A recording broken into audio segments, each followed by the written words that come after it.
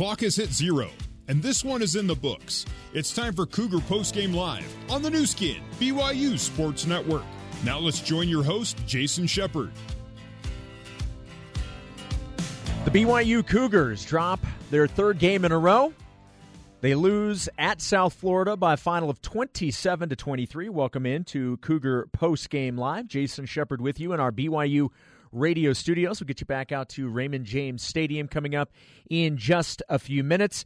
Obviously, a very disappointing second half for BYU, and if you look at it, it really is somewhat of a carbon copy of what happened on the road at Toledo 2 weeks ago. In the second half, the offense for the opposition making the changes and really getting things going on the ground, and that's really the biggest stat of the day, at least from my perspective, is that a team like South Florida, they came in averaging just 140 yards on the ground, finished the day rushing for 243, the majority of that coming in the second half, and that just was spelled doom for BYU. Cougars were able to keep things going and scoring and maintaining a little bit of a lead, but ultimately with the ground game of the Bulls getting going, that got them in position to score.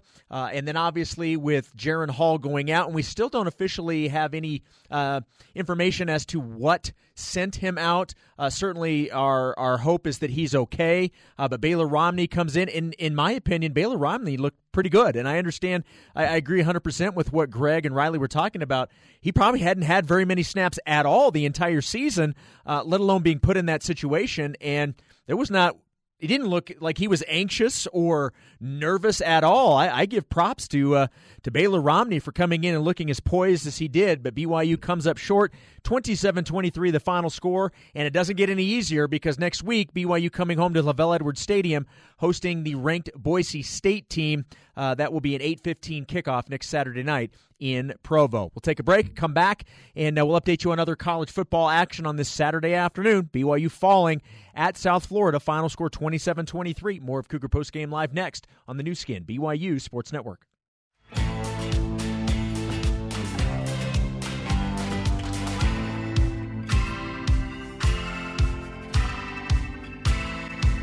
This is Cougar Postgame Live on the new skin, BYU Sports Network. Now back to your host, Jason Shepard. The Cougars come up short, 27-23 on the road at South Florida. That's now 3 in a row that BYU has lost. They will be hosting Boise State next Saturday night, 8:15 kickoff from LaVell Edwards Stadium. All right, updating other action going on right now. They are nearing the end of this one at number 2, Clemson. The Tigers with a 45-14 lead over Florida State. They've all but locked that one up with 26 seconds to go. Also with a minute and a half to go in the fourth quarter, Texas Tech leading at number 22 Baylor 20-17. Red Raiders looking for the upset of the ranked Baylor Bears. Finals for you. Number 1 Alabama defeats number 24 Texas A&M 47-28. A final in double overtime. A missed field goal in double overtime gives South Carolina the 20-17 win at number 3 Georgia. 6th ranked Oklahoma defeats 11th ranked Texas 34-27. Number 8 Wisconsin shuts out Michigan State in Madison 38-0 is the final score. Number 16 Michigan wins at Illinois 42-25. 18th ranked Arizona State 4 better than Washington State at 38-34. The Washington State Cougars now 0-3 in the Pac-12. That is certainly surprising. Temple upsets number 23 Memphis 30-28, and number 25 Cincinnati gets the win on the road at Houston 38-23. Coming up a little bit later on. In fact, this one kicks off in about 20 minutes. Number 9 Notre Dame hosting USC. Also number 10 Penn State at number 17 Iowa. 19th ranked Wake Forest hosting Louisville. 5th ranked LSU taking on 7th ranked Florida. At 6 o'clock Mountain Time, Oregon State hosting 15th ranked Utah. And then we mentioned Boise State and Provo next week. Boise at home. Kickoff at 8:15 tonight as they host Hawaii. We'll take a break, come back and wrap things up here from Provo and get you back out to Raymond James Stadium. BYU falls at South Florida 27-23. Cougar Postgame Live continues next on the new skin, BYU Sports Network.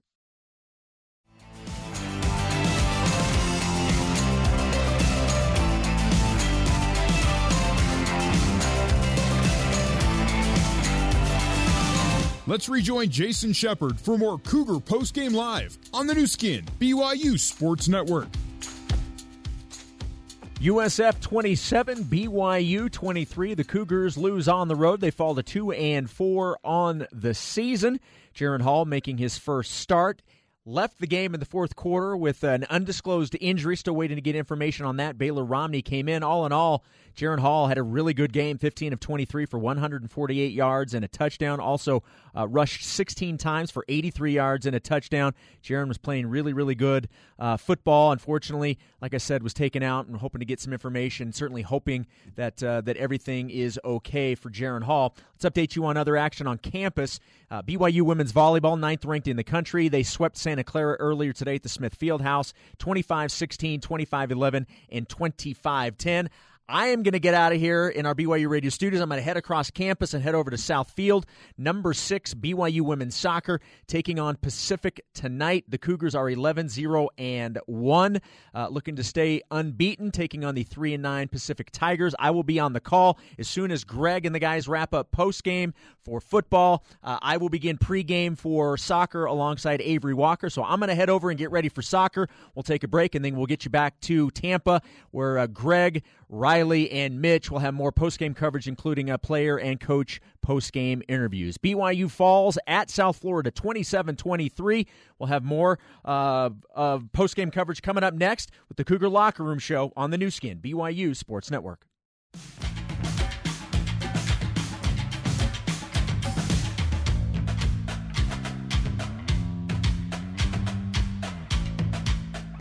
Welcome back to postgame coverage of BYU football on the new skin, BYU Sports Network. Our coverage continues with the Cougar Locker Room Show. Cougar Locker Room Show is brought to you by Utah Community Credit Union. Get more house, same payment at UCCU. It's what we do. Let's head live to the Mo Betta's broadcast booth and join Riley Nelson, along with the voice of the Cougars, Greg Wrubell.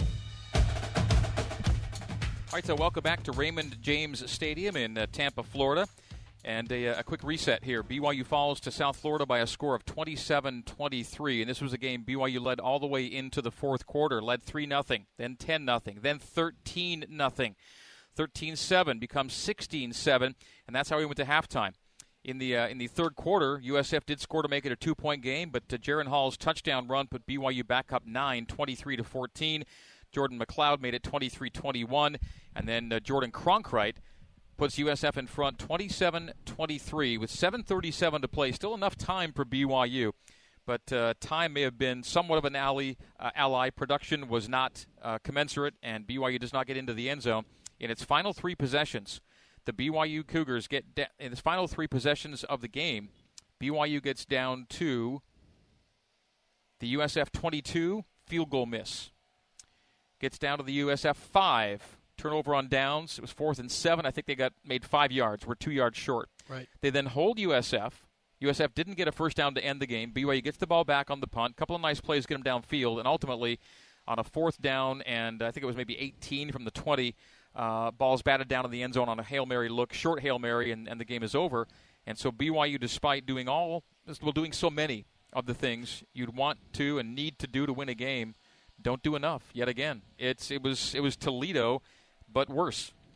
Yeah, no question, Greg. And there's something to be said for timeliness. You look at all of the yards. You look at BYU had more scoring drive. They had more yards. They had more time of possession. There were so many places in this game where they advantaged turnover margin. They were there. And those are the more visible or more deadly ones. One of the things that's jumping out to me as I look over this stat sheet, 6 sacks for a combined loss of 34 yards. 13, in addition to those sacks, 13 tackles for loss for 48 more yards. That means that South Florida kept you behind the line of scrimmage, put you in 19 negative plays. They do count the sacks as TFL. Oh, those are double counted. Yeah, double okay, counted. Thank you. So then, but either way, 13's a big number. My goodness. And meanwhile, and that was a shift. They started off with a lot of tackles for loss in the first half. Then there was a gap in the middle. But then as USF seemed to start to build momentum, as pretty much halfway through the third quarter, they said, we're not going to throw the ball anymore. We're just going to continue to run, and they only ran a couple of plays. They ran a guard pull play, and then they ran a power play where they pulled the H-back and the guard around. And those running backs it was pull left, pull right, and make our way down the field. As that happened, BYU seemed to stall in being able to produce what they were producing on the ground. And ultimately, whether you want to talk yards or productions, you have to put the ball in the end zone, and that was, unfortunately, the death knell for the Cougars today. After today, BYU's now been outscored in the fourth quarter alone, 54-22. And the finishing touch has been lacking in the last 2 weeks with third quarter leads. And again, people who follow me on Twitter and some, know that I love the trends and the stats and what carries and doesn't. But BYU under Kalani had been really solid at keeping second quarter, halftime and third quarter leads and making them hold up for wins. Well, each of the two last games, neither of those things have held for BYU, and that was a fail-safe for a long time. Led at halftime at Toledo, lost, led after three quarters there as well, and led after the first, second, and third quarters here tonight, and just did not find the way to finish it out. And there were times tonight where you figured BYU had done enough or was in the process of doing enough. And I think when Chaz Ayu gets that INT late in the third quarter, you kind of felt right there that USF had maybe made one too many mistakes tonight, and that BYU would kind of be off and running at that point. And it didn't really happen. It because in part BYU did not advance the ball in the ensuing possession. And then the weirdest of weird plays, and I'll be curious to find out, what went down in that situation, because Danny Jones was brought in and fumbled the snap, and that resulted in a recovery and then an ensuing USF score that kind of flipped the game. Let's head down to the BYU locker room area. We believe we can hear Kalani Sitake at the podium.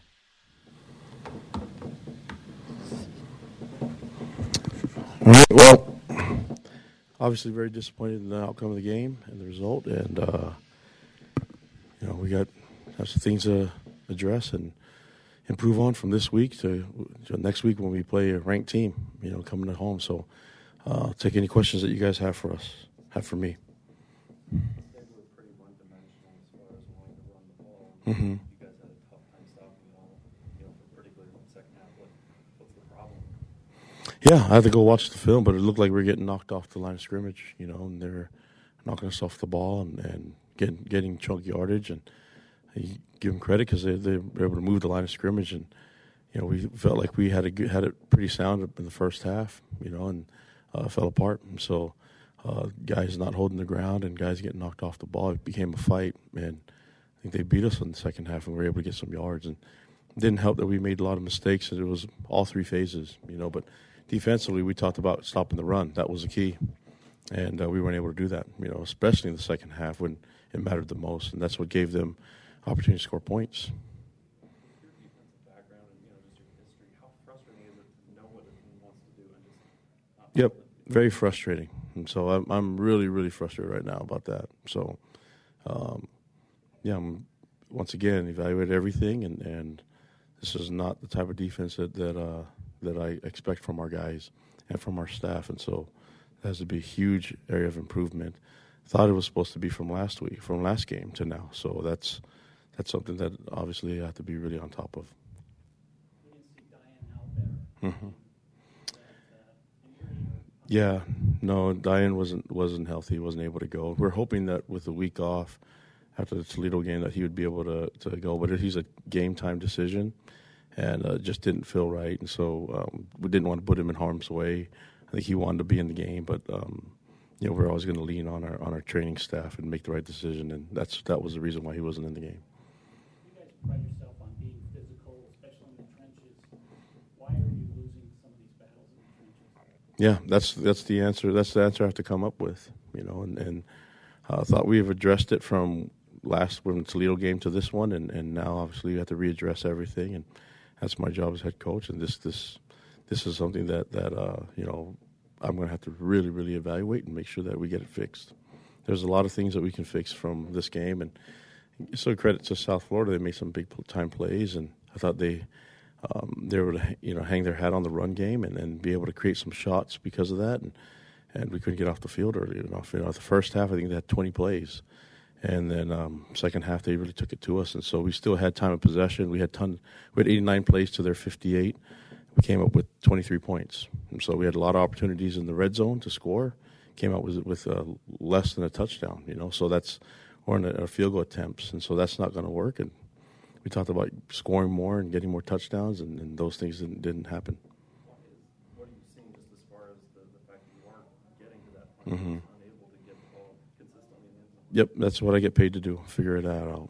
And so that's everything's up in the air right now for this, and we're too good of a team for us to be having this many issues. Baylor came in at a really tough time for somebody to get thrown in there, but obviously looked like he'd been prepped pretty well. What do you think about his play, at least in the last couple of minutes, getting thrown in there? Yeah, I thought he showed great poise, and he has a lot of confidence in his ability, and we've seen him do a lot of things in the past year that he's been here, been able to work with A-Rod and be able to be on the same page. I thought he came in and looked like he was didn't really miss much of a beat, with Jaren being out, and so just I think wish we'd have had a little bit more of the conversions and would have had more time to win the game. How big of these are injuries right now? Looks like a lot of linemen went down, running backs. Injuries. Just dealing with a lot of guys. Yeah, it's football. We talked about depth the entire offseason, and so we're going to test the depth, and we had to test it in this game. We had to test it last week, and we've been able to we had to test our depth all year long. And so the game of football is really physical. Guys get hurt, and we think we've done a good job of developing the young guys and developing our depth, and now we're going to be able to test a lot more of it than we even anticipated. What can you tell us about Jaren? Don't have a lot more to go off of than he wasn't able to go. Training room said he was out, so I probably give you a little bit more details on Monday. But right now, I'd be guessing if I told you.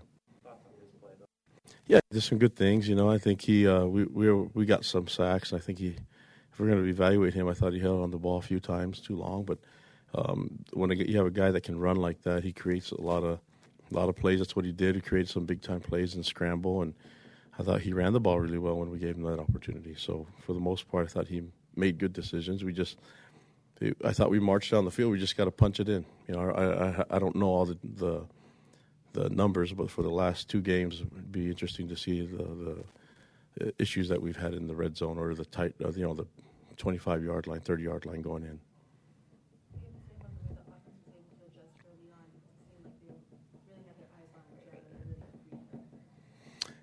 Yeah, I mean, I think they bring a lot of pressure. Coach Strong does that a lot to try to handle the run. I thought for the most part, our run game was showing up and doing some good things, but we also get the ball downfield. We just the drives that were stalled were some of the mistakes that we made, and a lot of it has to do with whether it's scheme or play calling or not executing. All of it matters. All of it goes into the evaluation process for me.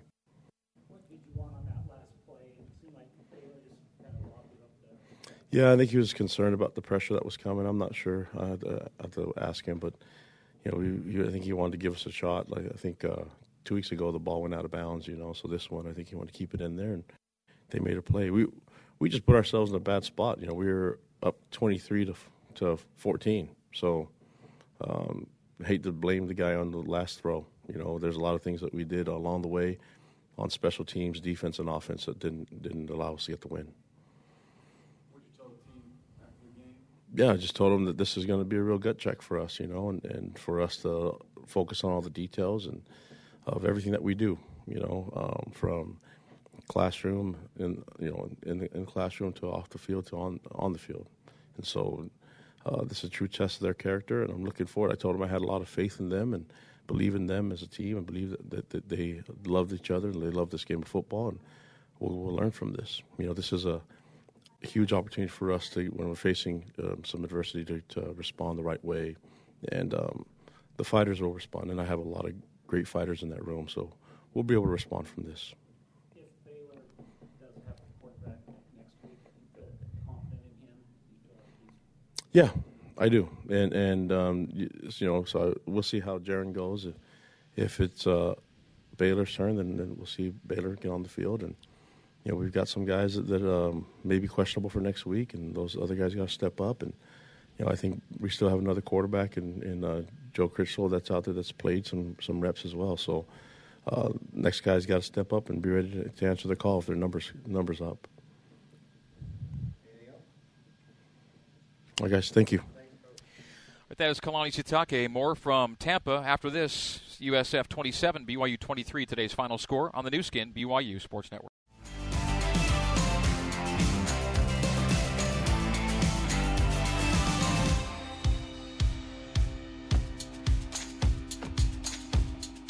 This is the Cougar Locker Room Show on the new skin, BYU Sports Network.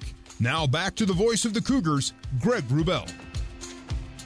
Welcome back to Raymond James Stadium in Tampa, Florida. Final score today is USF 27 and BYU 23. The Bulls go to 3-3. BYU falls to 2-4 on the year. And this is the Cougar Locker Room Show. We hope to head back down to the Cougar Locker Room Show, locker room area. In fact, we'll do it now because running back Lopini Katoa is at the podium.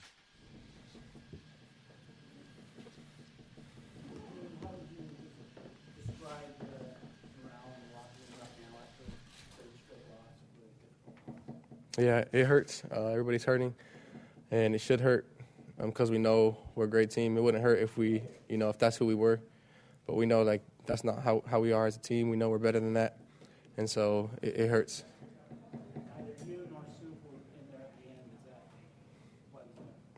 I'm not sure exactly on what the coaches were thinking, and I don't doubt them in any way.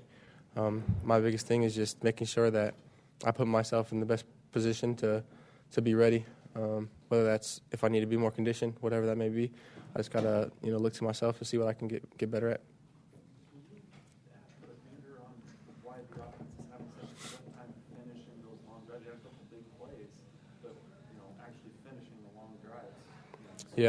Yeah, that's the truth. We would have finished our drives, we would have won the game, and so I'm not sure exactly what that is. Watch the film.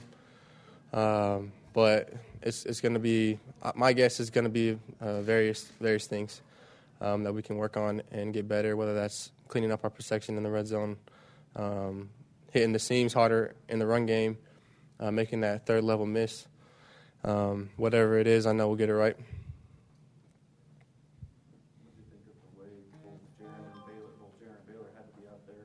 What do you think of the quarterback practice? I was impressed. I was super impressed, mostly with the leadership they brought to the field. I looked in Baylor's eyes in that last drive, and he had no hesitation. And I was super happy, super excited to see that in him. And he took us down, and he fought hard. And I'm proud of Baylor, proud of Jaron. They both fought their butts off tonight, and just all good things to say about them. I can hear the emotion, and I imagine it's the same with the guys. How do you deal personally with just the emotion and the frustration of being so close and not getting the job done? Yeah. To me, it just kind of lights a fire inside, Just Monday is where the game is completely in the past, but it's still there, and that's it's a fire inside of me that I'm going to practice harder. I'm going to do little things better this week so that I don't have, the same issues this next week. So it just lights a fire inside in me, and I know all the team feels the same way.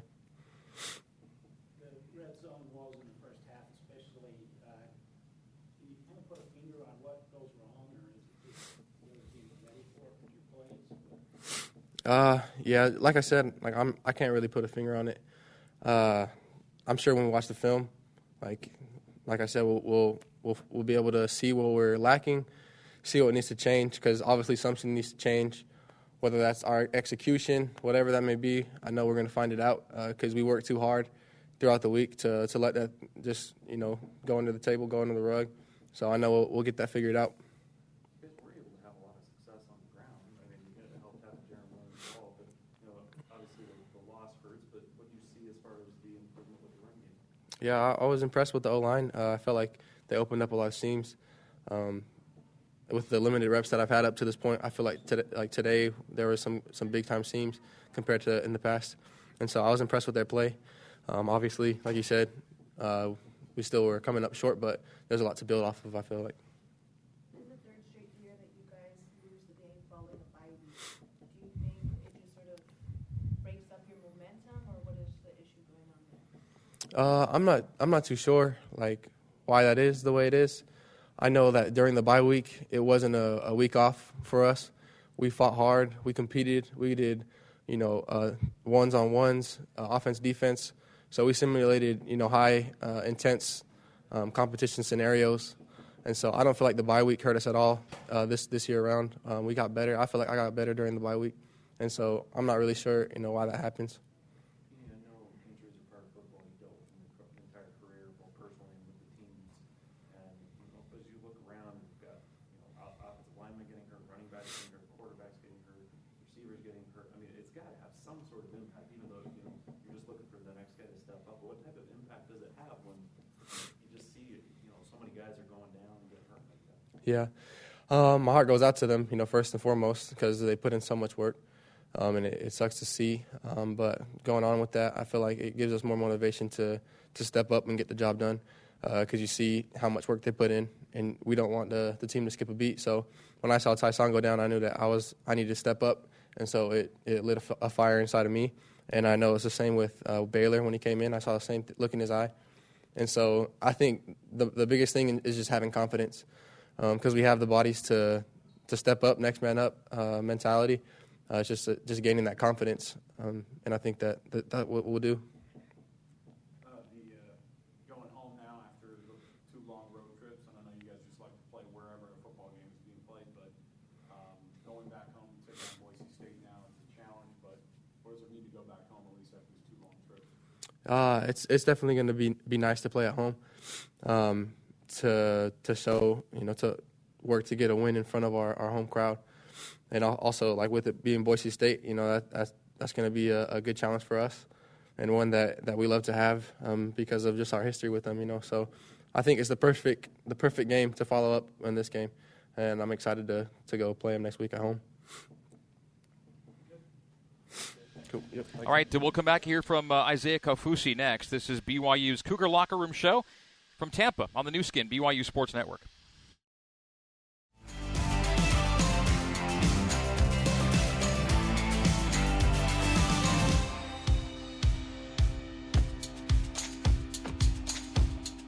This is the Cougar Locker Room Show on the new skin, BYU Sports Network. Now back to the voice of the Cougars, Greg Wrubell.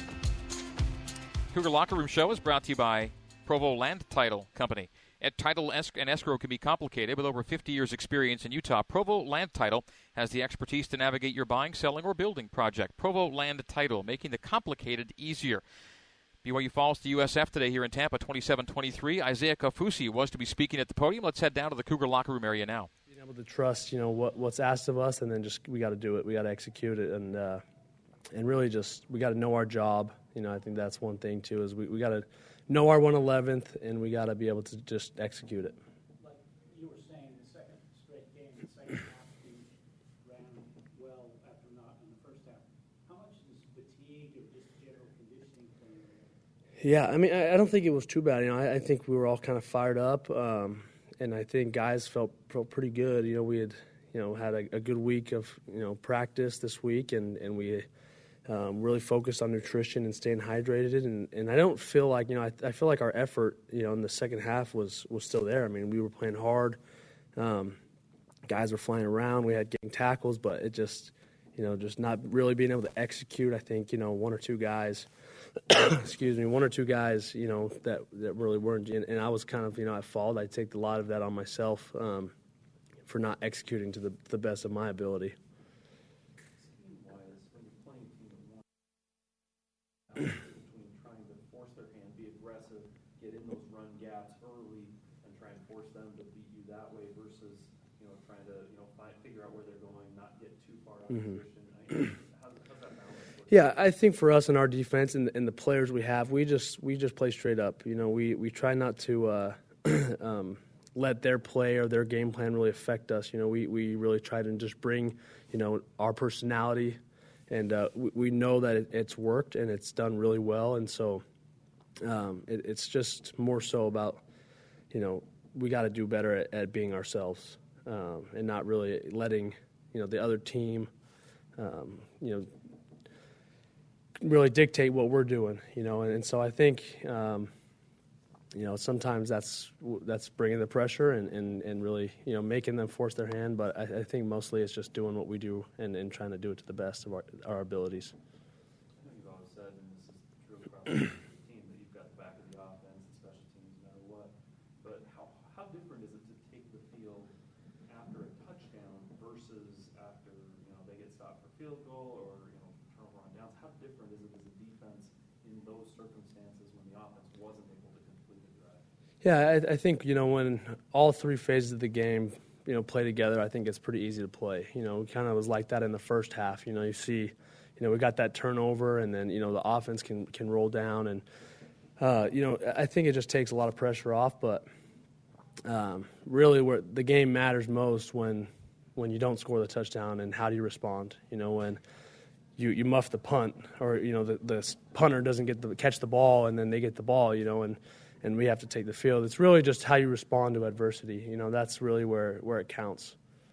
And you're not seeing that at that high level for how you change it? Yeah, I think it starts with us.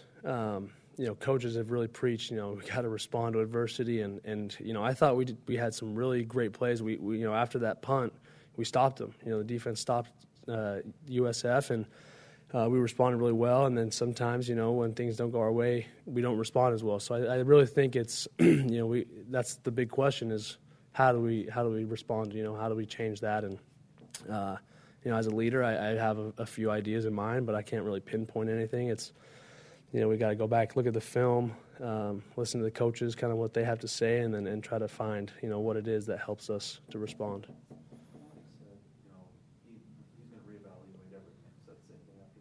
Mm-hmm. What does that entail for you guys when he's taking a hard look at everything across the board? Just as a player, what do you see when that kind of comes down from the head coach? Yeah, I agree with him. There's we haven't played our best game yet, and then that's kind of what I think he means. When we're reevaluating everything, is how do we get the guys on the field? How do we get the play calling? What's the scheme to really play the best game? And I think that's what he means by reevaluating everything is how do we, how can we win? Who needs to be on the field to make that happen? What play calls need to be called, and who, and how do we execute it, right? So I think that's really what he means, and I agree with him. I think that we need to find, what it is that allows us to play our best game. Thank you, guys. Appreciate it. All right, we'll take a break. We'll come back, and one more BYU player we'll hear from next. We think it'll be James Empey, and that might be coming up right after this break on the new skin, BYU Sports Network.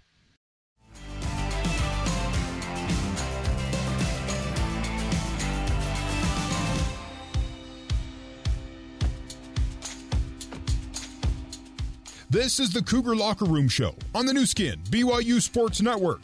Now back to the voice of the Cougars, Greg Wrubell.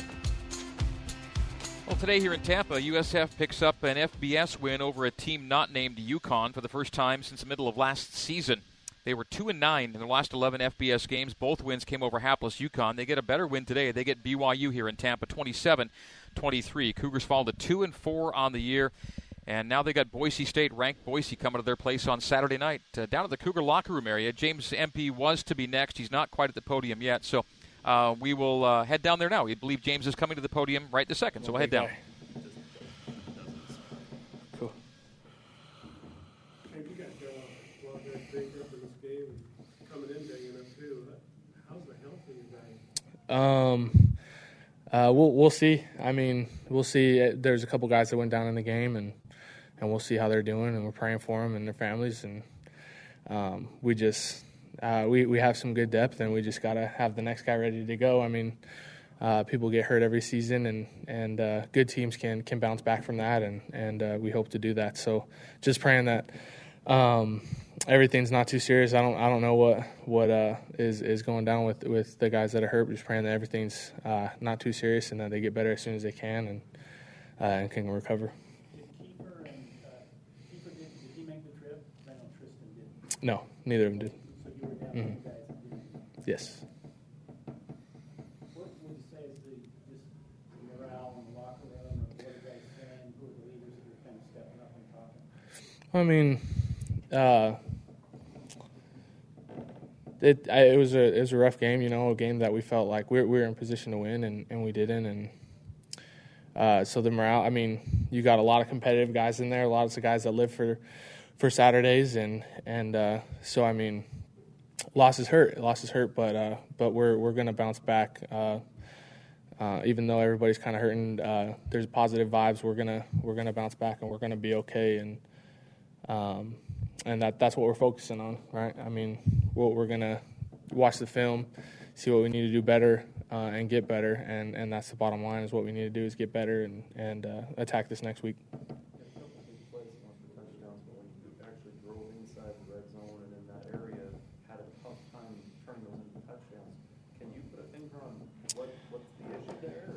I'm not sure. It's something that we'll have to look at. It's something that we'll have to watch the film on, and it is something that we definitely have to get better at moving forward. It's something that we got to improve on, and we got to put points on the board. We got to score when we're down there because, I mean, we were moving the ball pretty good. We just got to take advantage of different opportunities that we have and get points on the board. What kind of reps does Baylor Romney get in practice? This week he got a lot of reps. He got a lot of reps. He played really good in practice, and I felt like when he came in, he did exactly what he needed to do, exactly what we needed. We had a chance to get down there. We were down there, and we, had a couple of plays to try and get in the end zone before time expired. And Baylor, he drove us down there. He did a really good job. He made good decisions, and I'm proud of the way he stepped in. When you have to step in a tough time like that, you need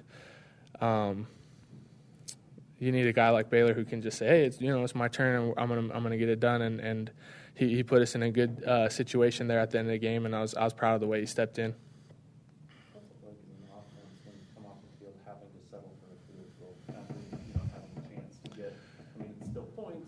Yeah. Well, I mean, it's exactly kind of how you just said it. I mean, you're glad you got points on the board, but you want a touchdown. You want 7, not 3. So that's kind of just the bottom line is you got to find a way to get it in the end zone if you want to be able to put a game out of reach.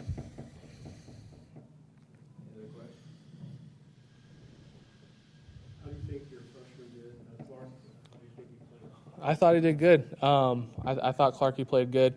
Obviously we'll have to watch the film, but I mean, just like how we were talking about Baylor, sometimes your number's called and it's your turn to play, and you got to be ready. And he came in and held his own, and I was proud of him. You look at the rushing numbers, and that's obviously one of the fun things to do in the game is to get out people in the run game. Again, you want more touchdowns out of it, but talk about just the success of the run game overall. It felt like we were able to get into a little groove. The backs were finding the cuts, and we were getting on people. And I mean, there's a lot that we need to improve on, and it wasn't perfect, but I felt like maybe we took a little step forward there in the run game. But obviously it wasn't enough to win the game, and we need to look at it going forward, check out the film, and figure out what we can do better. And it'll be a collective effort of everybody on the football team to get better, but that's what we're going to do. Kalani said once again that he's got to reevaluate everything. Said that after Toledo. Obviously very disappointing. How does that impact you guys as players as he tries to evaluate everything and look at this as the head coach? I mean, like I was saying earlier, we got a whole locker room full of a bunch of competitive guys that want to win, and guys that take losses pretty hard. So I think everybody's reevaluating things, starting with themselves, reevaluating how they need to play, what they need to do better, and so I mean, when he says that, that's everybody on the team is doing the same thing. They're reevaluating. They're trying to get better because we got guys that want to win and get better. So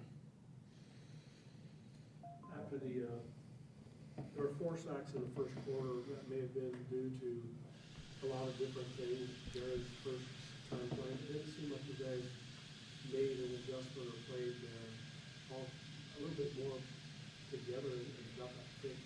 What was this that you did?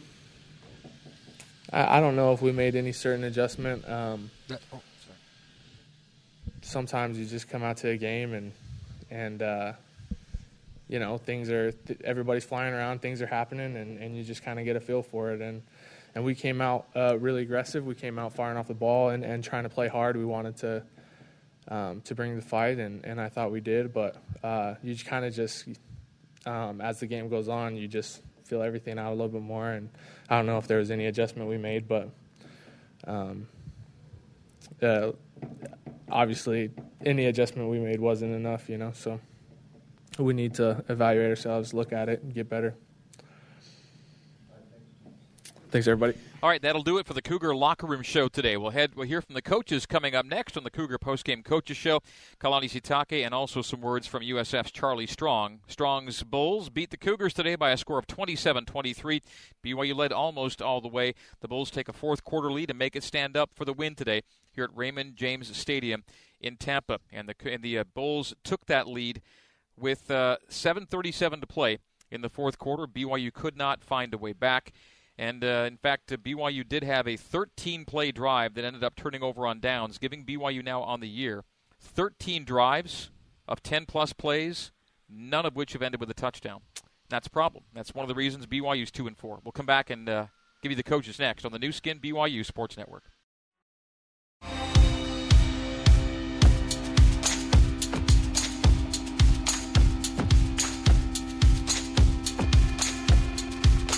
You're listening to the Cougar Postgame Coaches Show on the new Skin BYU Sports Network. Now, back to the voice of the Cougars, Greg Wrubell. All right, apologies on the previous audio difficulties. We're probably not going to hear from Charlie Strong. The audio just wasn't usable to our broadcast standards, so we're not going to have that for you tonight. But we will have Kalani Sitake joining us momentarily as soon as he's ready to go, as they get ready to hit the bus and hit the airport and get on out of here. BYU falls to USF tonight by a final score of 27-23. And, at 2-4, BYU still has to find a way to find 4 more wins to get to the postseason. And as you break down the schedule, 3 of the games you'd like to count on. And again, nothing is for sure in this game, but when you have Idaho State, that's an FCS. BYU's never lost to an FCS, so that's 1. UMass on the road, it's on the road, but it's UMass. And UMass is one of the lowest-ranking teams in every possible measure this year. You'd like to think you get that one. They got them last year. You get Liberty at your place. That's got to be a win. So then you have to find one more win somewhere. And they'll likely have to come in one of the games for which BYU will likely be, I would think, an underdog. I wouldn't see them being favored. Clearly they're not going to be favored against Boise State this Saturday. They won't be favored, I wouldn't think, at Utah State. And then you've got to go to San Diego State to end the season. And a lot can happen between now and then, but San Diego State's one of the best defensive teams in all of college football. So you might have to somehow find a way to win as a road favorite. Now, BYU did that at Tennessee, but they've failed to win each of the last 2 games, played as road favorites at Toledo and now at South Florida. So things get difficult in trying to find 6 wins right now. Now, if you do, that means you've beaten some good football teams or a good football team. You're going to beat either Boise or Utah State or San Diego State likely to get to that number. But, Riley, the fact is you're looking at the number now. And now the season goals come down to, can you get to 6? You're 2-4 at the halfway point. Thoughts or just impressions on that? Well, as you were going down through the schedule, I still have, and many people know this, but I had 2 brothers on Utah State's team. One graduated. I have 1 left, so I get the opportunity. He plays a lot of special teams, and, you never know. We saw Baylor Romney today. He's kind of in that position, and so I keep up with Utah State.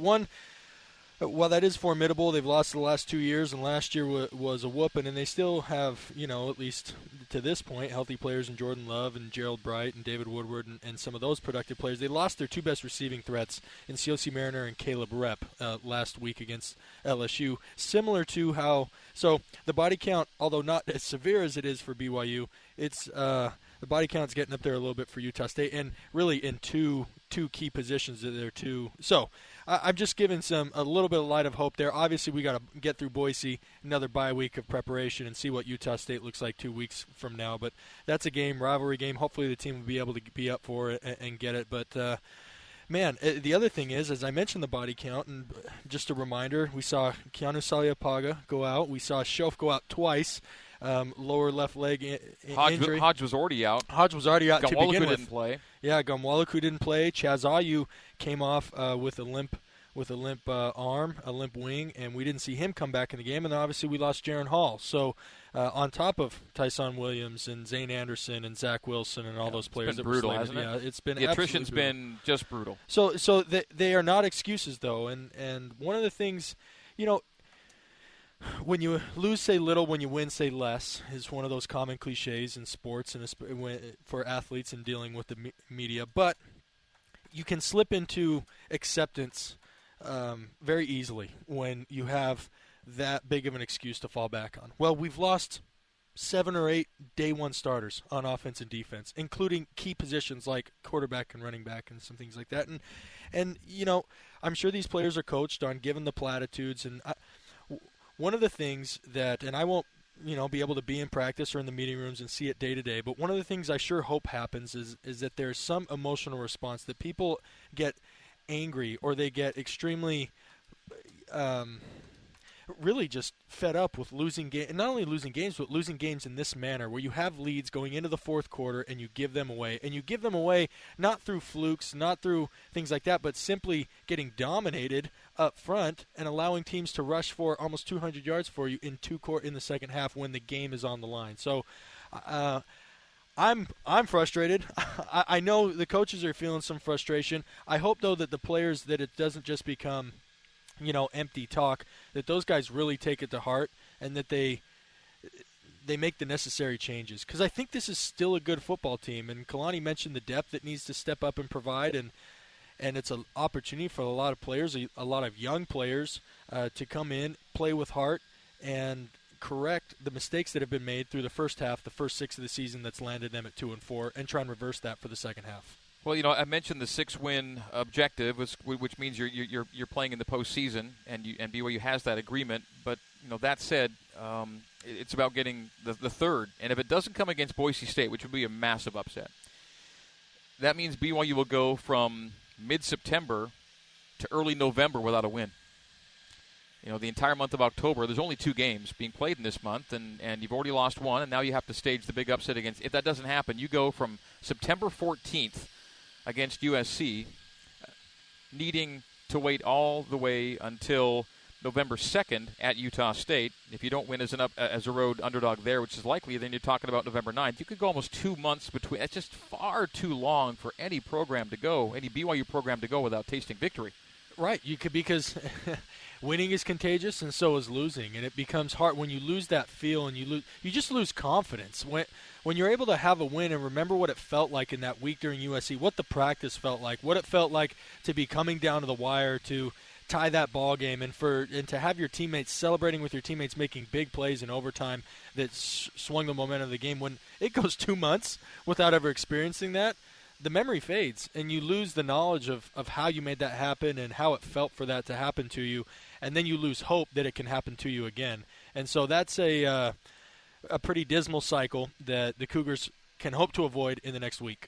All right, Kalani Sitake coming up in 2 minutes here on the new Skin BYU Sports Network.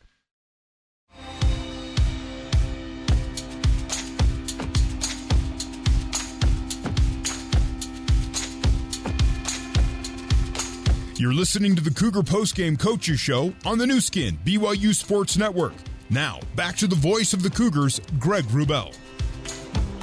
BYU falls for a third consecutive outing, 27-23 to South Florida. We're back at Raymond James Stadium, Tampa, Florida. BYU head coach Kalani Sitake now joining us.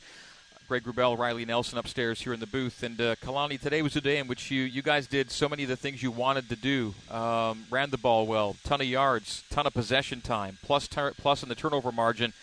All the things you want to get done on the way to a win, and somehow we're talking about a loss. It's got to hurt. Yeah, just too many mistakes again, and they caused them. We weren't able to put them away when we should have, and they credit to them. They were able to make some plays and come away with the win, even though the stats favored us. We had way too many breakdowns, and we did some things that were good, but they're overshadowed by our inability to stop the run in the second half by the defense, and our inability to score in the red zone when we're on offense, getting touchdowns. We were down there quite a bit again, and then we made mistakes on special teams as well. Gave up some big returns, and obviously turned the ball over on a punt. So those situations all combined gave us the loss, and it's very frustrating. And just trying to find a way to get back so we can have this team perform a lot better next week.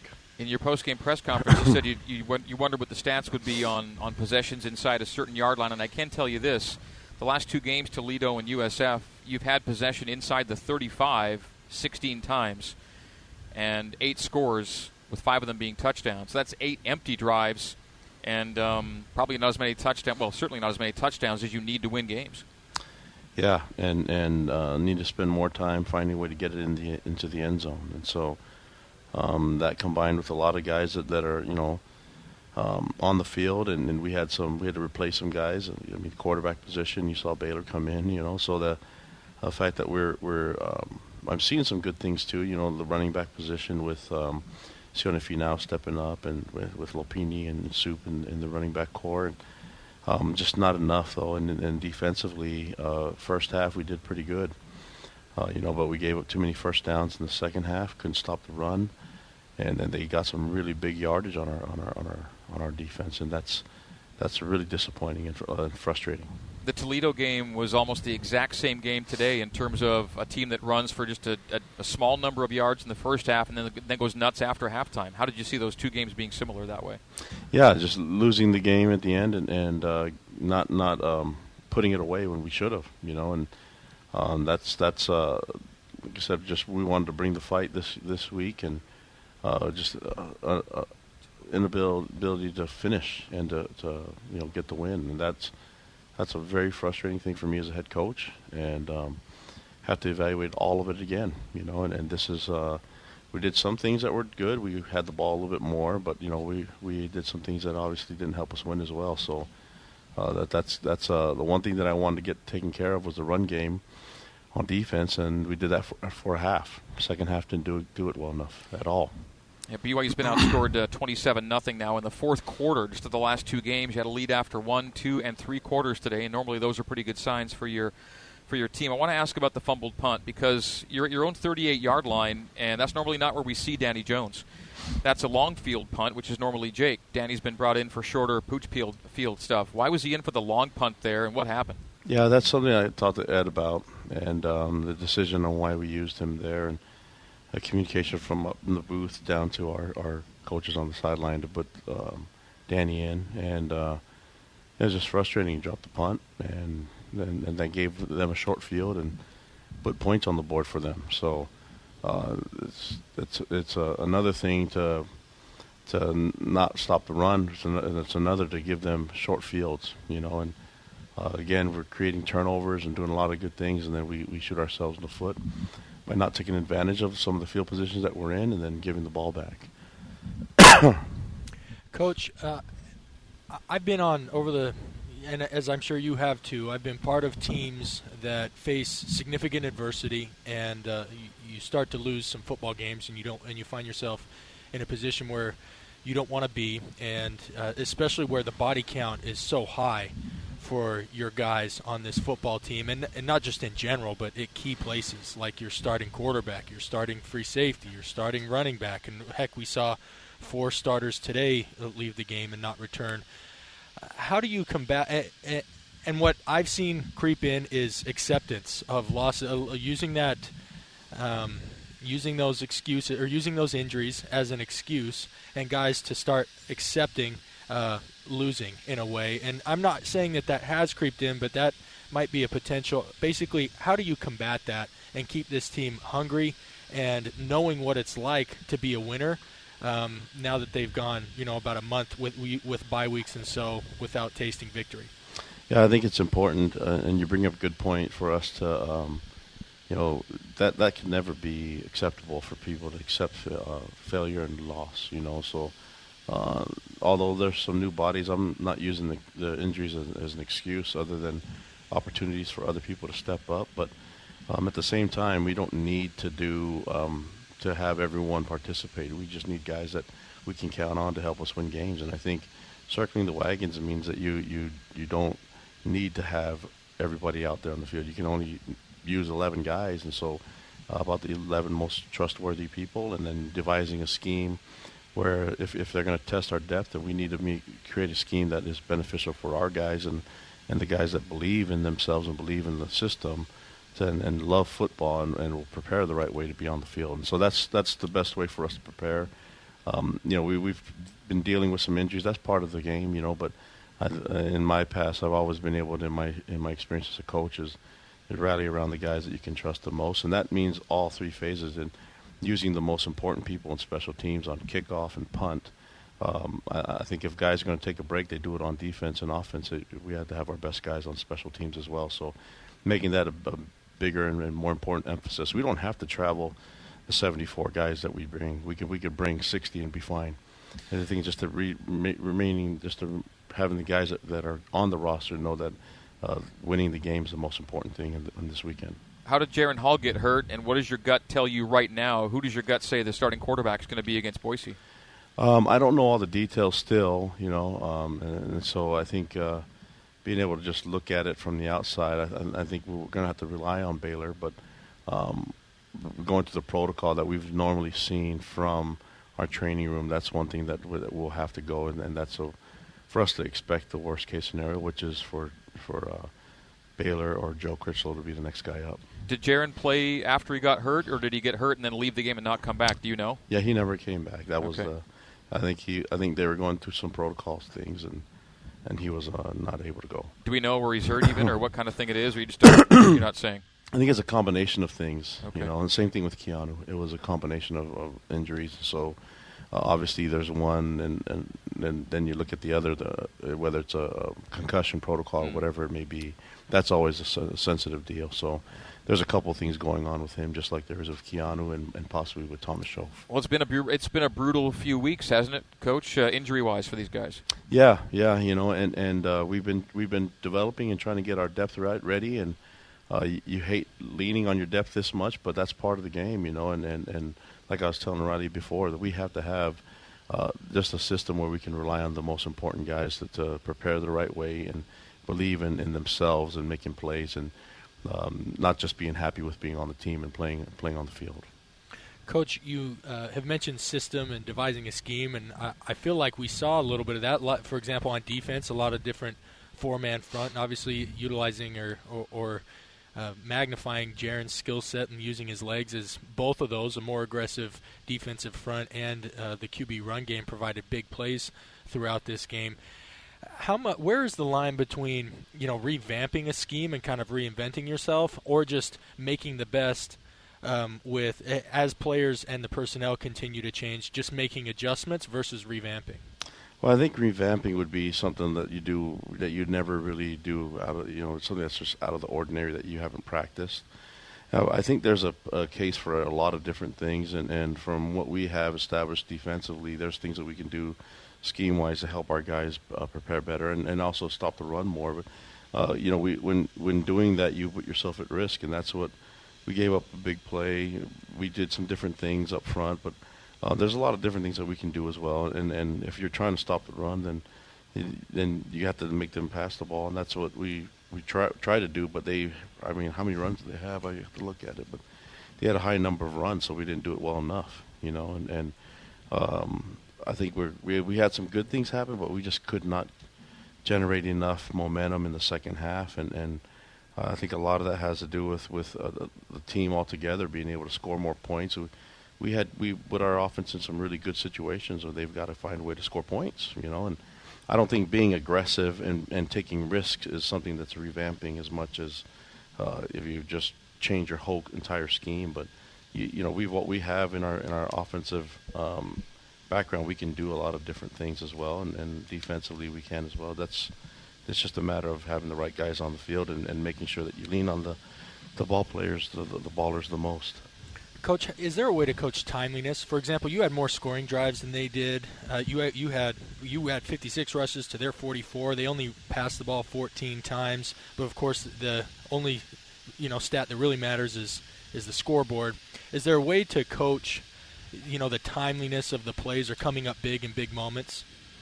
Yeah, I think that for us is just finding ways to score points on defense and that, on offense. That means scoring touchdowns and finishing drives.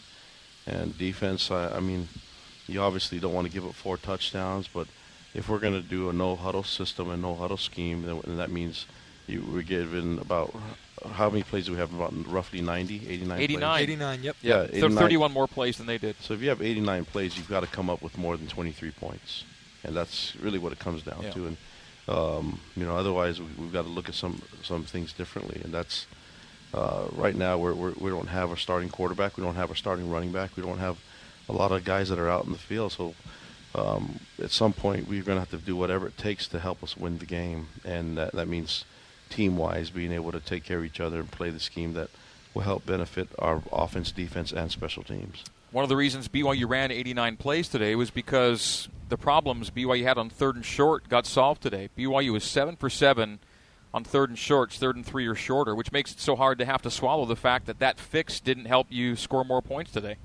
That's the frustrating part. Is I thought we fixed a few things, and there's some things that we were able to improve on from last week, but then we created some more issues, and a dropped snap on a punt, it just cannot happen. You're a punter, and you should never drop a snap, and I'm not afraid to say that to Danny's face. That's his one job. The snap was a good snap. You just have to catch it and kick the ball, and if it's personnel, that's one thing. If it's a scheme, that's another. And so I think that one is pretty simple. Just catch the ball. And looking at our kickoff team, we gave up way too many yards on the kickoff return. This is a team that actually did well in kickoffs against USC and other teams that had a lot of athleticism and speed. So the breakdown has got to come down to us evaluating both personnel and scheme and finding a way to have more success. And that's the frustrating part that I have, and that's my job. I got to do a better job of making sure that we improve everything, not just the things that we're focused on. I wanted to take care of the run on defense, and we didn't do that well enough. We did it in the first half, and that was it.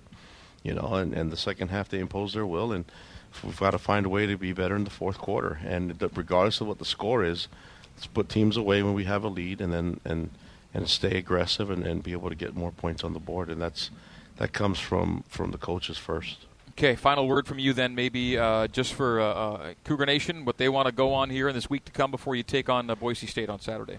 Yeah, great opportunity with a team that's ranked and undefeated coming into town. I mean, did they win today, or they haven't played? They played tonight late. Yeah, so late. I assume they're going to win that game against Hawaii. But regardless, we have a chance for us to be at home again. And we've traveled to the East Coast twice now, and in the last couple weeks, 3 weeks. So it's going to be good to be at home and be familiar with an opponent that we've seen in the past. And they have some really big momentum and a ranked team, so this is a great opportunity. I don't think we have to do a lot of motivation for our guys to get ready. They should be ready for a ranked team to play them. And, I'm looking forward to getting all those things fixed, everything. I mean, from top to bottom, getting it all fixed. And it doesn't really matter what it takes. I'll be willing to do whatever it takes because these players deserve way more, and they deserve the right to have fun and to win. And then, the fans deserve it as well, so I'm looking forward to getting that done. Okay, we'll talk to you next week, Coach. Thank you. Thanks, guys. All right, to more from Tampa next on the new skin, BYU Sports Network.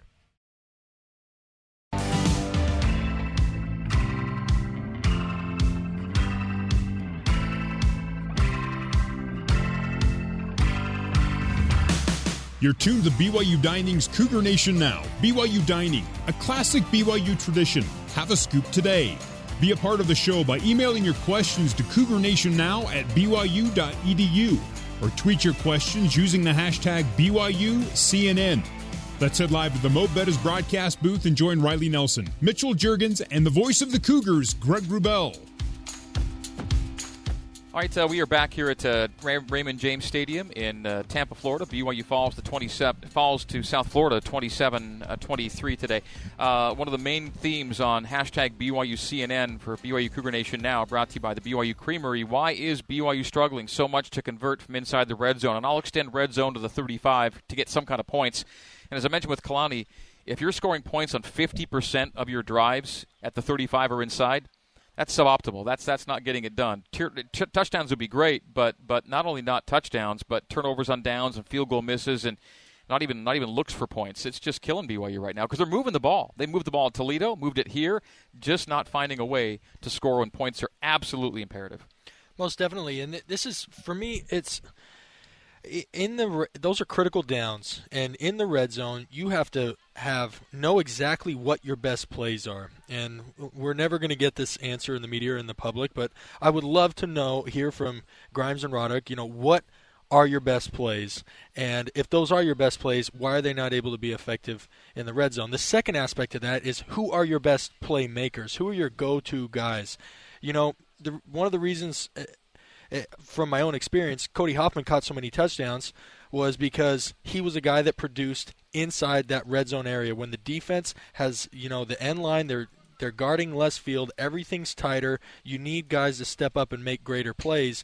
And I don't know that on this team, here we are 6 games into the season, I don't know that we've identified those guys. And quite honestly, I don't know that we've had, a lot of audition time for those guys to make plays because most of the scoring has been done outside that 35. So that's priority number 1. Identify what plays are most effective and be able to execute those at a high level. And then 2, who gets the ball down there and feed that guy to give yourself a chance to score. All right, BYU Creamery, Cougar Nation now, presented, as always, by the BYU Creamery and BYU Dining. And the classic BYU tradition, have a scoop today, tagline goes for our Inside Scoop Trivia Contest. Tonight's trivia contest is a very simple one. When BYU last defeated Boise State, who had the game-winning touchdown? Who had the game-winning touchdown for BYU the last time the Cougars defeated Boise State? No emails tonight. Just drop us your Twitter answers using the hashtag BYUCNN. Hashtag BYUCNN. If you can tell us who scored the game-winning touchdown, who caught the game-winning touchdown, spoiler alert, against Boise State the last time the Cougars beat them, tweet it in. We'll get you 2.5 gallons of famous BYU Creamery ice cream. Back to Tampa after this on the new skin, BYU Sports Network.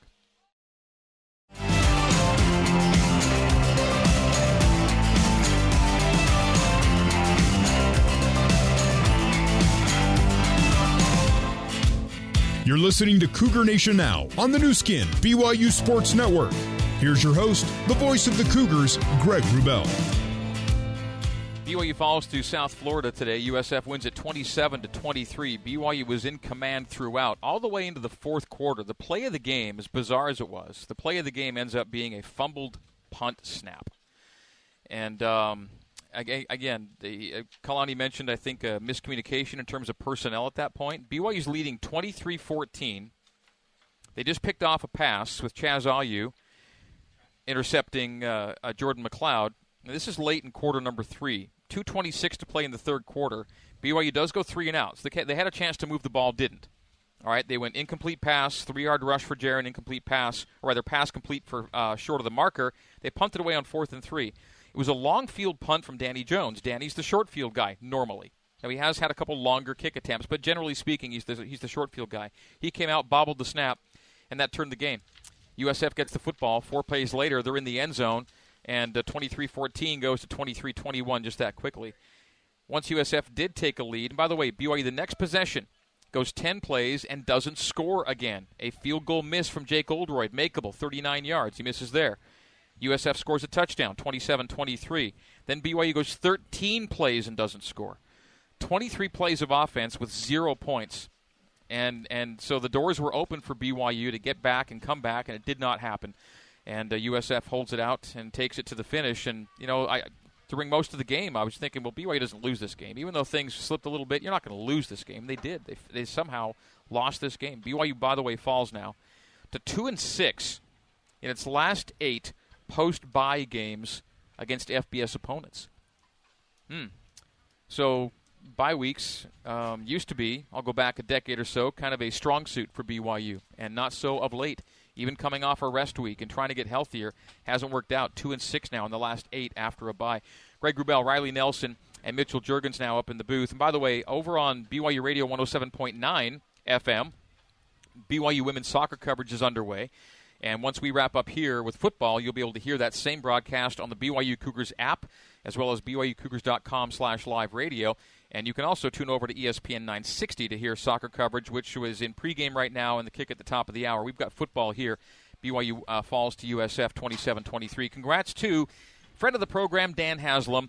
We're not going to make spelling count, but the question was, who had the game-winning touchdown the last time BYU beat Boise State? And the answer is the man to my right, Mitchell Juergens. We're not making spelling count. He was a little off on your spelling. Might have been missing a U, but we're going to give it to him anyway. You okay with that? That's okay. It's kind of funny sometimes when I'm on the phone with someone and I'm trying to spell my name, and I'll even slow it down like J-U-E, and they still get it wrong, even if I tell them. So I'm going to give him a break. You like the lotion? Isn't there a lotion brand that's There's a lotion. You've got to add the U before the E. Okay. So it's a little different. All right. Yeah. So Juergens, not like the lotion. Not like the lotion. Okay, right? there you go. Okay, so Mitch, you've been down away from us all day. Just initial impressions on what went down here. Yeah, so one of the biggest things that I'm looking overall, and Kalani kind of made mention of this in his post game. Now it's time for a serious gut check. We all kind of thought that was after the Toledo game, where they, you got a bye week. It's going to be a serious gut check. Who's in? Who's out? And one thing that I would say the most alarming thing that I saw with this game is, and I think I made mention of this during the game a little bit, but in the first half the energy was very high.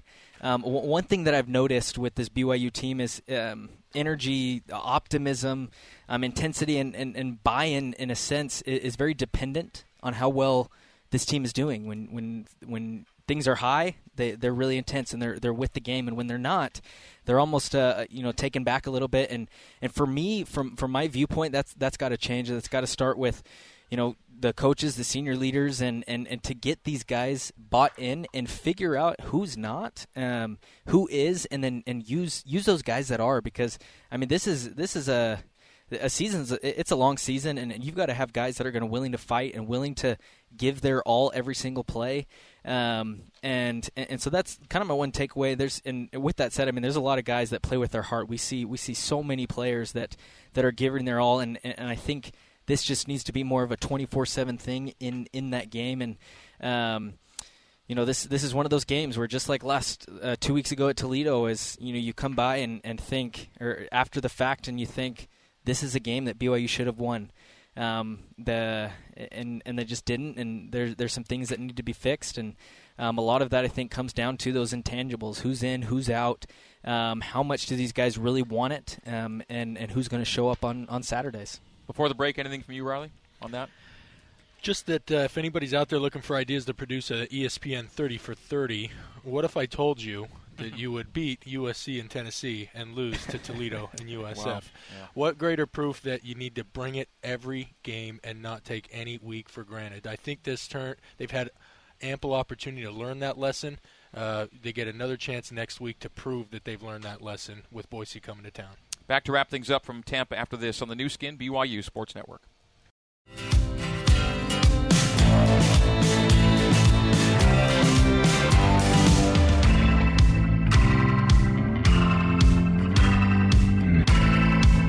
Let's get you back to Cougar Nation now on the new skin, BYU Sports Network. Cougs have lost 3 games in a row now and are still yet to score 30 or more points in regulation yet this year. BYU falls 27-23 to USF. BYU falls to 2-4 on the year, from the Tampa frying pan into the Boise fire. Boise State coming to BYU Saturday night. Ranked Boise State. They play late tonight, 8:15 Mountain Time kick, 10:15 Eastern against Hawaii, and that's the next game for BYU. Cougs will look to stage an upset on Saturday. If Boise were to do as they're favored to do, again, it would be a long time between wins for BYU. Too long, certainly, for us and fans and players and coaches and everybody. That USC win seems like a long time ago now. Longer still now that Toledo and USF have gotten away from BYU. And again, that path towards 6 games or 6 wins still exists, but it's gotten more difficult week by week. And that's I think you explained it, Riley. The minimum threshold for this program is 6 wins and postseason eligibility. Certainly, anything more grandiose than that's kind of gone out the window. Yeah, no question. And I look, that's what we're dealing with in this season. I know people like to take what happened today or what's happening in 2019 and extrapolate it out and forecast where the program will be 10, 15 years from now. The reality is we don't know where that is. But this week they have to provide. They provided the yin at 2-4, and now they have to produce the yang, which is 4-2, in order to, like I said, meet the minimum threshold, get another bowl win, similar like how they did last year. You got another winning record. You can go out and promote some positivity because you turned the season around, and hopefully get some recruits and build some momentum with what is still a young core coming back next year. Well, for those looking for BYU women's soccer pregame coverage, you can find it on 107.9 FM on the BYU Cougars app at BYUCougars.com/live radio, and also on ESPN 960 and the ESPN 960 app. That is on the air now, and the kick is at the top of the hour. Our football coverage has come to a close from Tampa today, so our thanks to the entire crew. Back at BYU Radio, our studio control coordinator, Tanner Rawl, our Senior coordinating sports producer is Terry South. Our engineer, Sean Fay.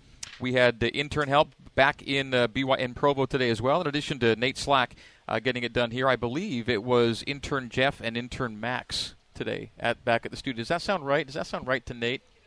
Yeah, okay. All right, we definitely had intern Nate here in Tampa. And our crew here in Tampa also including engineer Barry Squires, engineer Michael Wimmer, and my broadcast partners are Mitchell Juergens and Riley Nelson. We're back with you next Saturday from Provo's LaVell Edwards Stadium, 6:15 pregame, 8:15 kick for BYU and Boise State. BYU falls today here at Raymond James Stadium, 27-23 to USF. So in the meantime and in between time, this has been BYU Football on the new skin, BYU Sports Network. Good night and so long from Tampa. You've been listening to live coverage of BYU football on the new skin, BYU Sports Network. Coverage of today's game has been brought to you by Siegfried & Jensen. Siegfried & Jensen has been helping Utah families for over 25 years. BYU football is also proudly supported by Ken Garff Honda, Nissan, and Volkswagen in Orem. BYU football is a production of BYU Athletics in association with BYU Broadcasting. Special thanks to BYU President Kevin Worthen, Vice President Matt Richardson, Athletic Director Tom Homo, and General Manager of Corporate Sponsorships, Casey Stauffer. BYU Football is an exclusive presentation of the new skin, BYU Sports Network.